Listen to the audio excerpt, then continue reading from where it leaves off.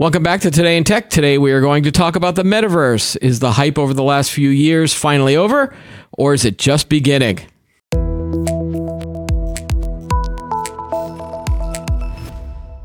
Hi, everyone. I'm Keith Shaw. When you hear someone talk about the metaverse, all sorts of different things pop up. You hear about gaming, virtual reality, augmented reality, or is it something more? Is it factory, simulations, digital twins, all that kind of stuff? I'm Keith Shaw. Behind the camera is Chris. He's the guy pushing the buttons. Hey, how's it going? Yeah, we're going to talk about this today. Yes, we are. And also great attire. Very Bill Belichick. So I think we came up with the word. It's Belichickian. very, very Belichickian. All right. I could spend all day talking about my wardrobe, but I will pass because you made fun of me for my corporate attire, which was the regular collared shirts. And so I think this one, just because it's blue, it makes you think of the Patriots. So I will try to avoid blue in the future. All right. Let's talk about the metaverse. And the first problem I see is that nobody really knows what it is. It's a term, and a lot like artificial intelligence and some other IT terms that, or in technology terms that get overused and overhyped and everyone thinks they know what it is. And you've got a perfect example of that with the metaverse. Some people think it's virtual reality, video games, plug into the Matrix. There's a billion different sci-fi books out there. Ready Player One, which was a book and a movie. It was all about, going to different games across, and they were all connected. And it's, some people think Second Life. Some people think it's something else. The metaverse, Facebook changes its name to Meta because they buy Oculus, which was the virtual reality headset. So you've got virtual reality, augmented reality, but in terms of how businesses are using it, you start seeing things like digital twins and factory simulations. And there's some real good business use cases for that. But we're going to start sort of on the consumer side because this week there was some big news about Apple and its rumored development of AR VR glasses. All of these things are like little leaks that come out about, in January 2023, they're going to launch it.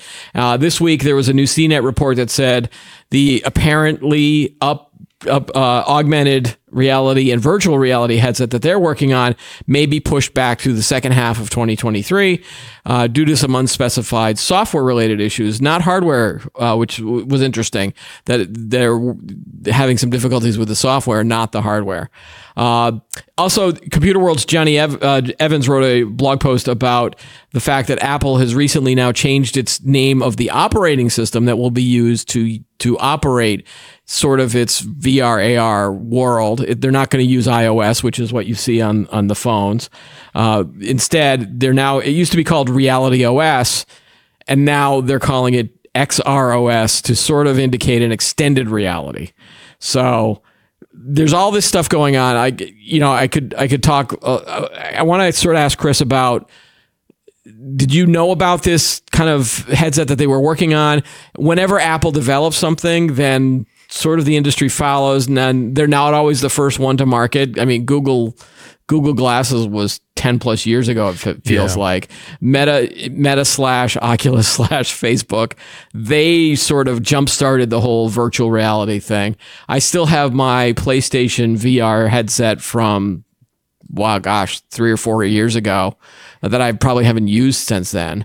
They have a new version coming out for the it's called VR2, which I think will work on the PS4 and PS5. So virtual reality is still out there from a concept, but I think what Apple wants to do is make it more mainstream than just games. So they might be focusing more on the AR reality. Microsoft has been out there with HoloLens for a long time too, and they're seeing business use of it.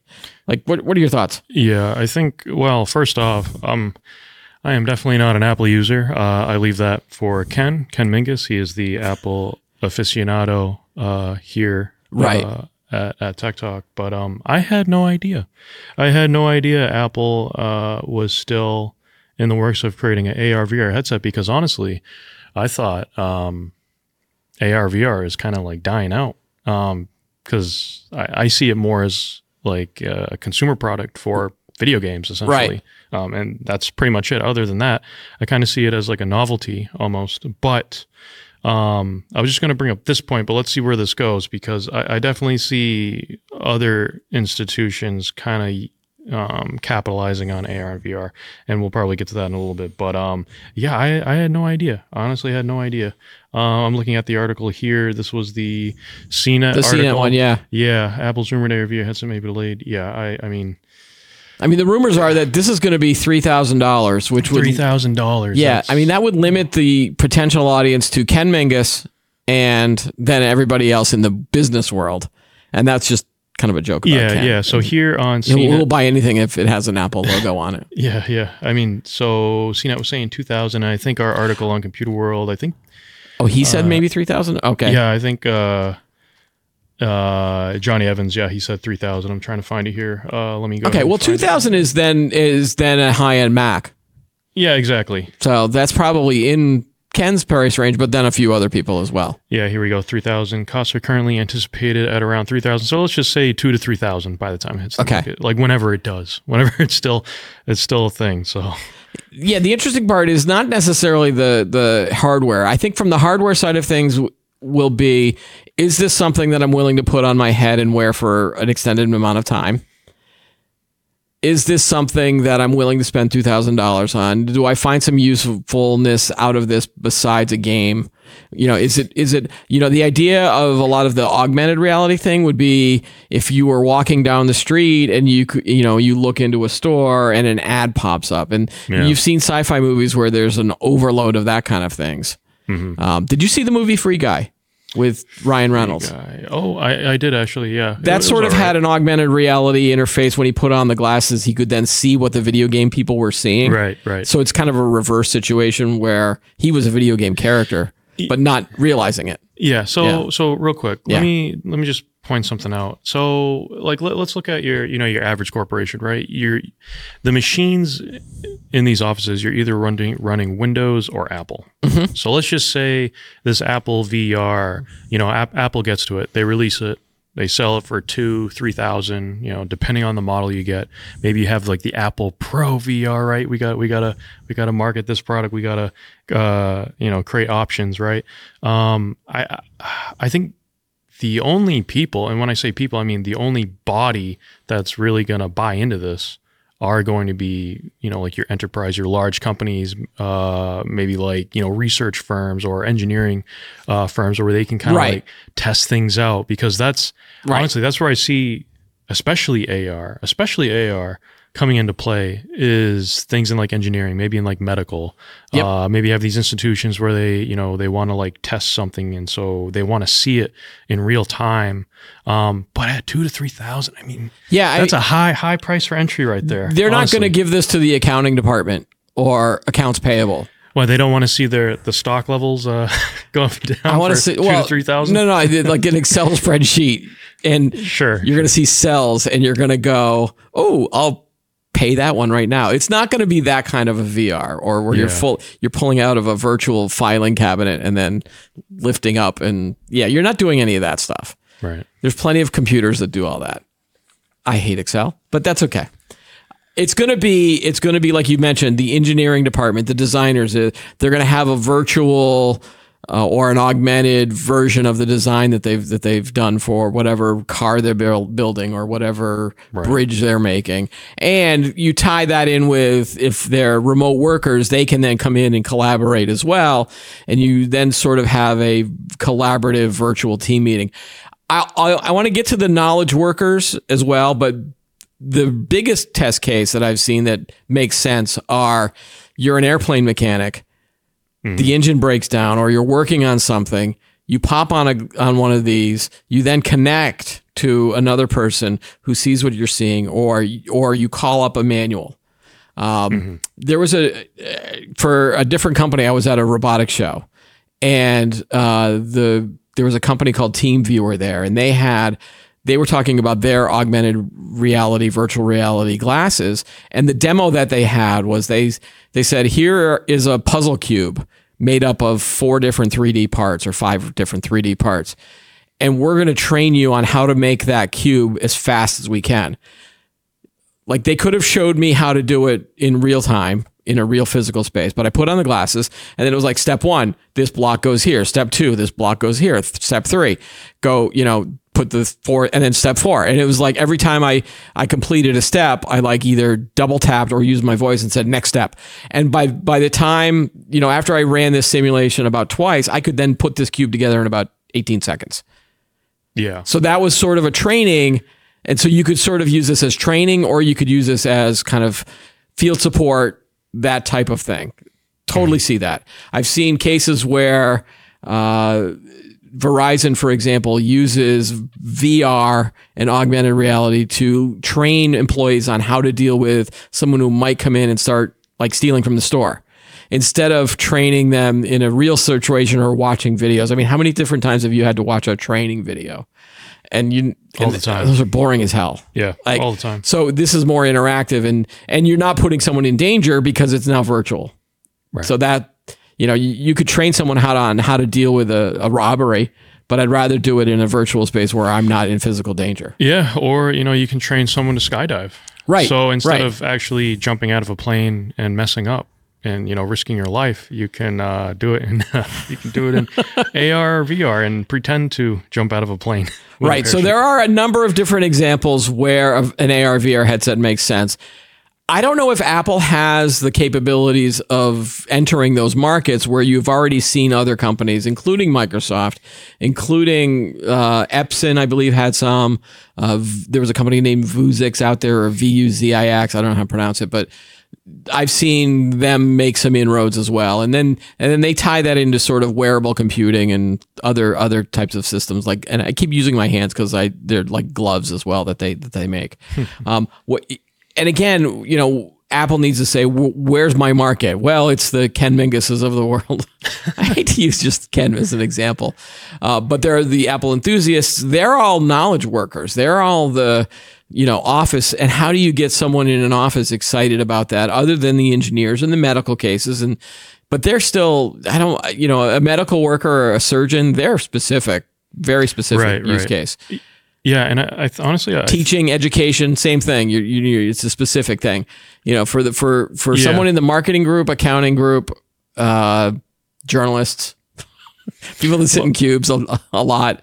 Well, honestly, I mean, of all the companies, I think they're probably the only ones that can do this. I mean, if you just look at some of their products that they sell, I'm trying to remember the name of the model. It's their high-end monitor that they sell. It doesn't come with a base. You have to buy that separately. But it's like a $3,000-$4,000 monitor, really, and they're targeting the professional market, the professional artists, the video creators, the content creator, because it has a high bit depth, so you get like extremely high color accuracy. And there's also, what's the Mac that they sell? The Workstation One, again. Yeah, Power Pro, something like that, or Mac. Yeah. Yeah, the only people that are going to buy that are people in like editing houses or doing, high-end CGI rendering and stuff like that. And you know what's interesting too is have you seen the NVIDIA Omniverse platform? I haven't. I'm very familiar with NVIDIA in general. Yeah, but I haven't heard that. So NVIDIA is their whole VR / metaverse play is this concept of the Omniverse, where they're trying to get either video creators or graphic designers, computer graphic artists to enter this world, this metaverse, and then create worlds basically using the NVIDIA cloud computing, all of the high-end processors and, these server farms that are running this stuff, and getting people to collaborate again from multiple locations from around the world. So that if you're creating a CGI movie, like say you're at Pixar or one of those other companies that are creating the coolest new cartoon, for example, or if you're just working on CGI for an action movie, you can have different levels of artists all collaborating within these virtual spaces to create the thing faster than just trying to do one layer, sending that rendering file off to them so that then they add their layer.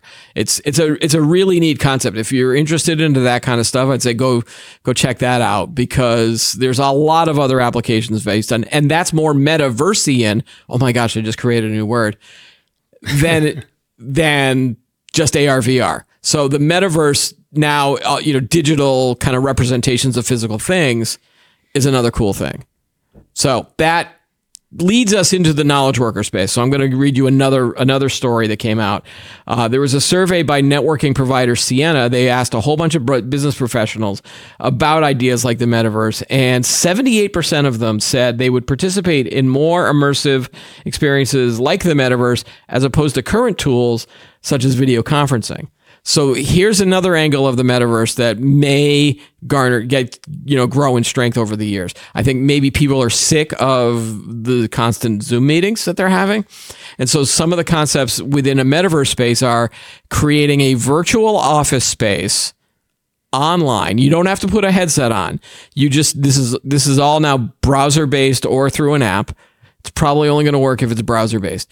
You type in your name and a little digital avatar of yourself appears, and I'm sure at some point you can turn yourself into a bunny or, some walking raccoon or something like that.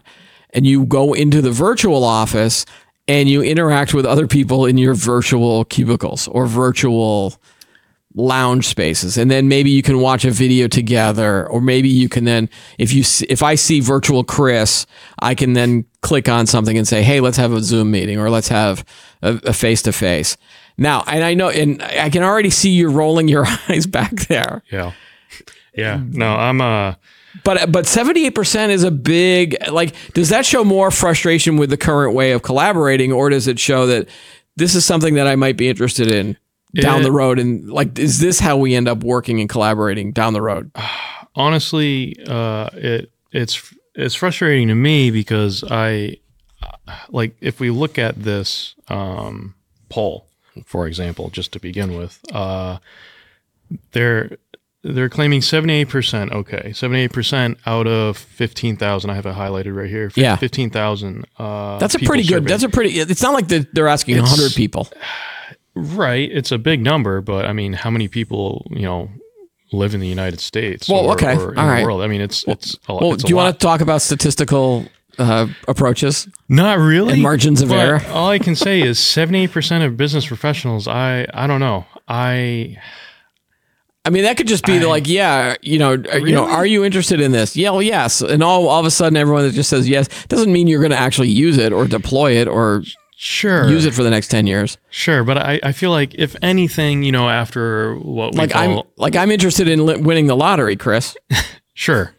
But I don't know. What I'm trying to say is especially after everything we've gone through, in the past 2-3 years, it's like you want to go further down the rabbit hole of not, getting in front of, your peers and stuff like that at work. I feel like it would be the opposite. Right. I feel like it'd be the knee-jerk, opposite way here. People would want to kind of see other people, not, bury themselves behind a Oculus VR, stay home. I'm picturing, what's that meme? What's that? I can't remember the episode when Carmen is sitting at his desk. He has his hand. Oh, that's a great episode. This is South Park. That's us right now. Yeah. We kind of want to go further down that path. Or WALL-E. Yeah, exactly. WALL-E. And I'm like, 78%. I don't know. I question the poll. I think it's more of a reaction to frustration with constant video meetings. Yeah. And 100%. and maybe people are looking for a different approach. I don't think people are going to be sitting on the couch with the glasses on and doing it that way. I think I figured that your response would be, hey, you want more collaboration? Get in the car, come to work, and then you'll get more collaboration. Yeah, let's meet up. Let's go to the office the company's paying for, and let's meet up. And hey, maybe we can go to the bar after, get a drink, and even collaborate even further. It's kind of like get back into that, dare I say, old way of work. Yeah, I don't hold out a lot of hope for these types of virtual collaborative 3D gaming type of work experiences. I think that these companies were probably born out of the pandemic. Exactly. And they got a lot of funding because everyone was like, ooh, this is thinking that this was going to happen for the next 10 years. Maybe if there was another situation where everybody was stuck at home again, but I don't see that happening based on the climate of how many people were frustrated the last time around. Yeah. And I mean, these companies, look, they're there to solve a problem, right? And to sell something, granted metaverse, right?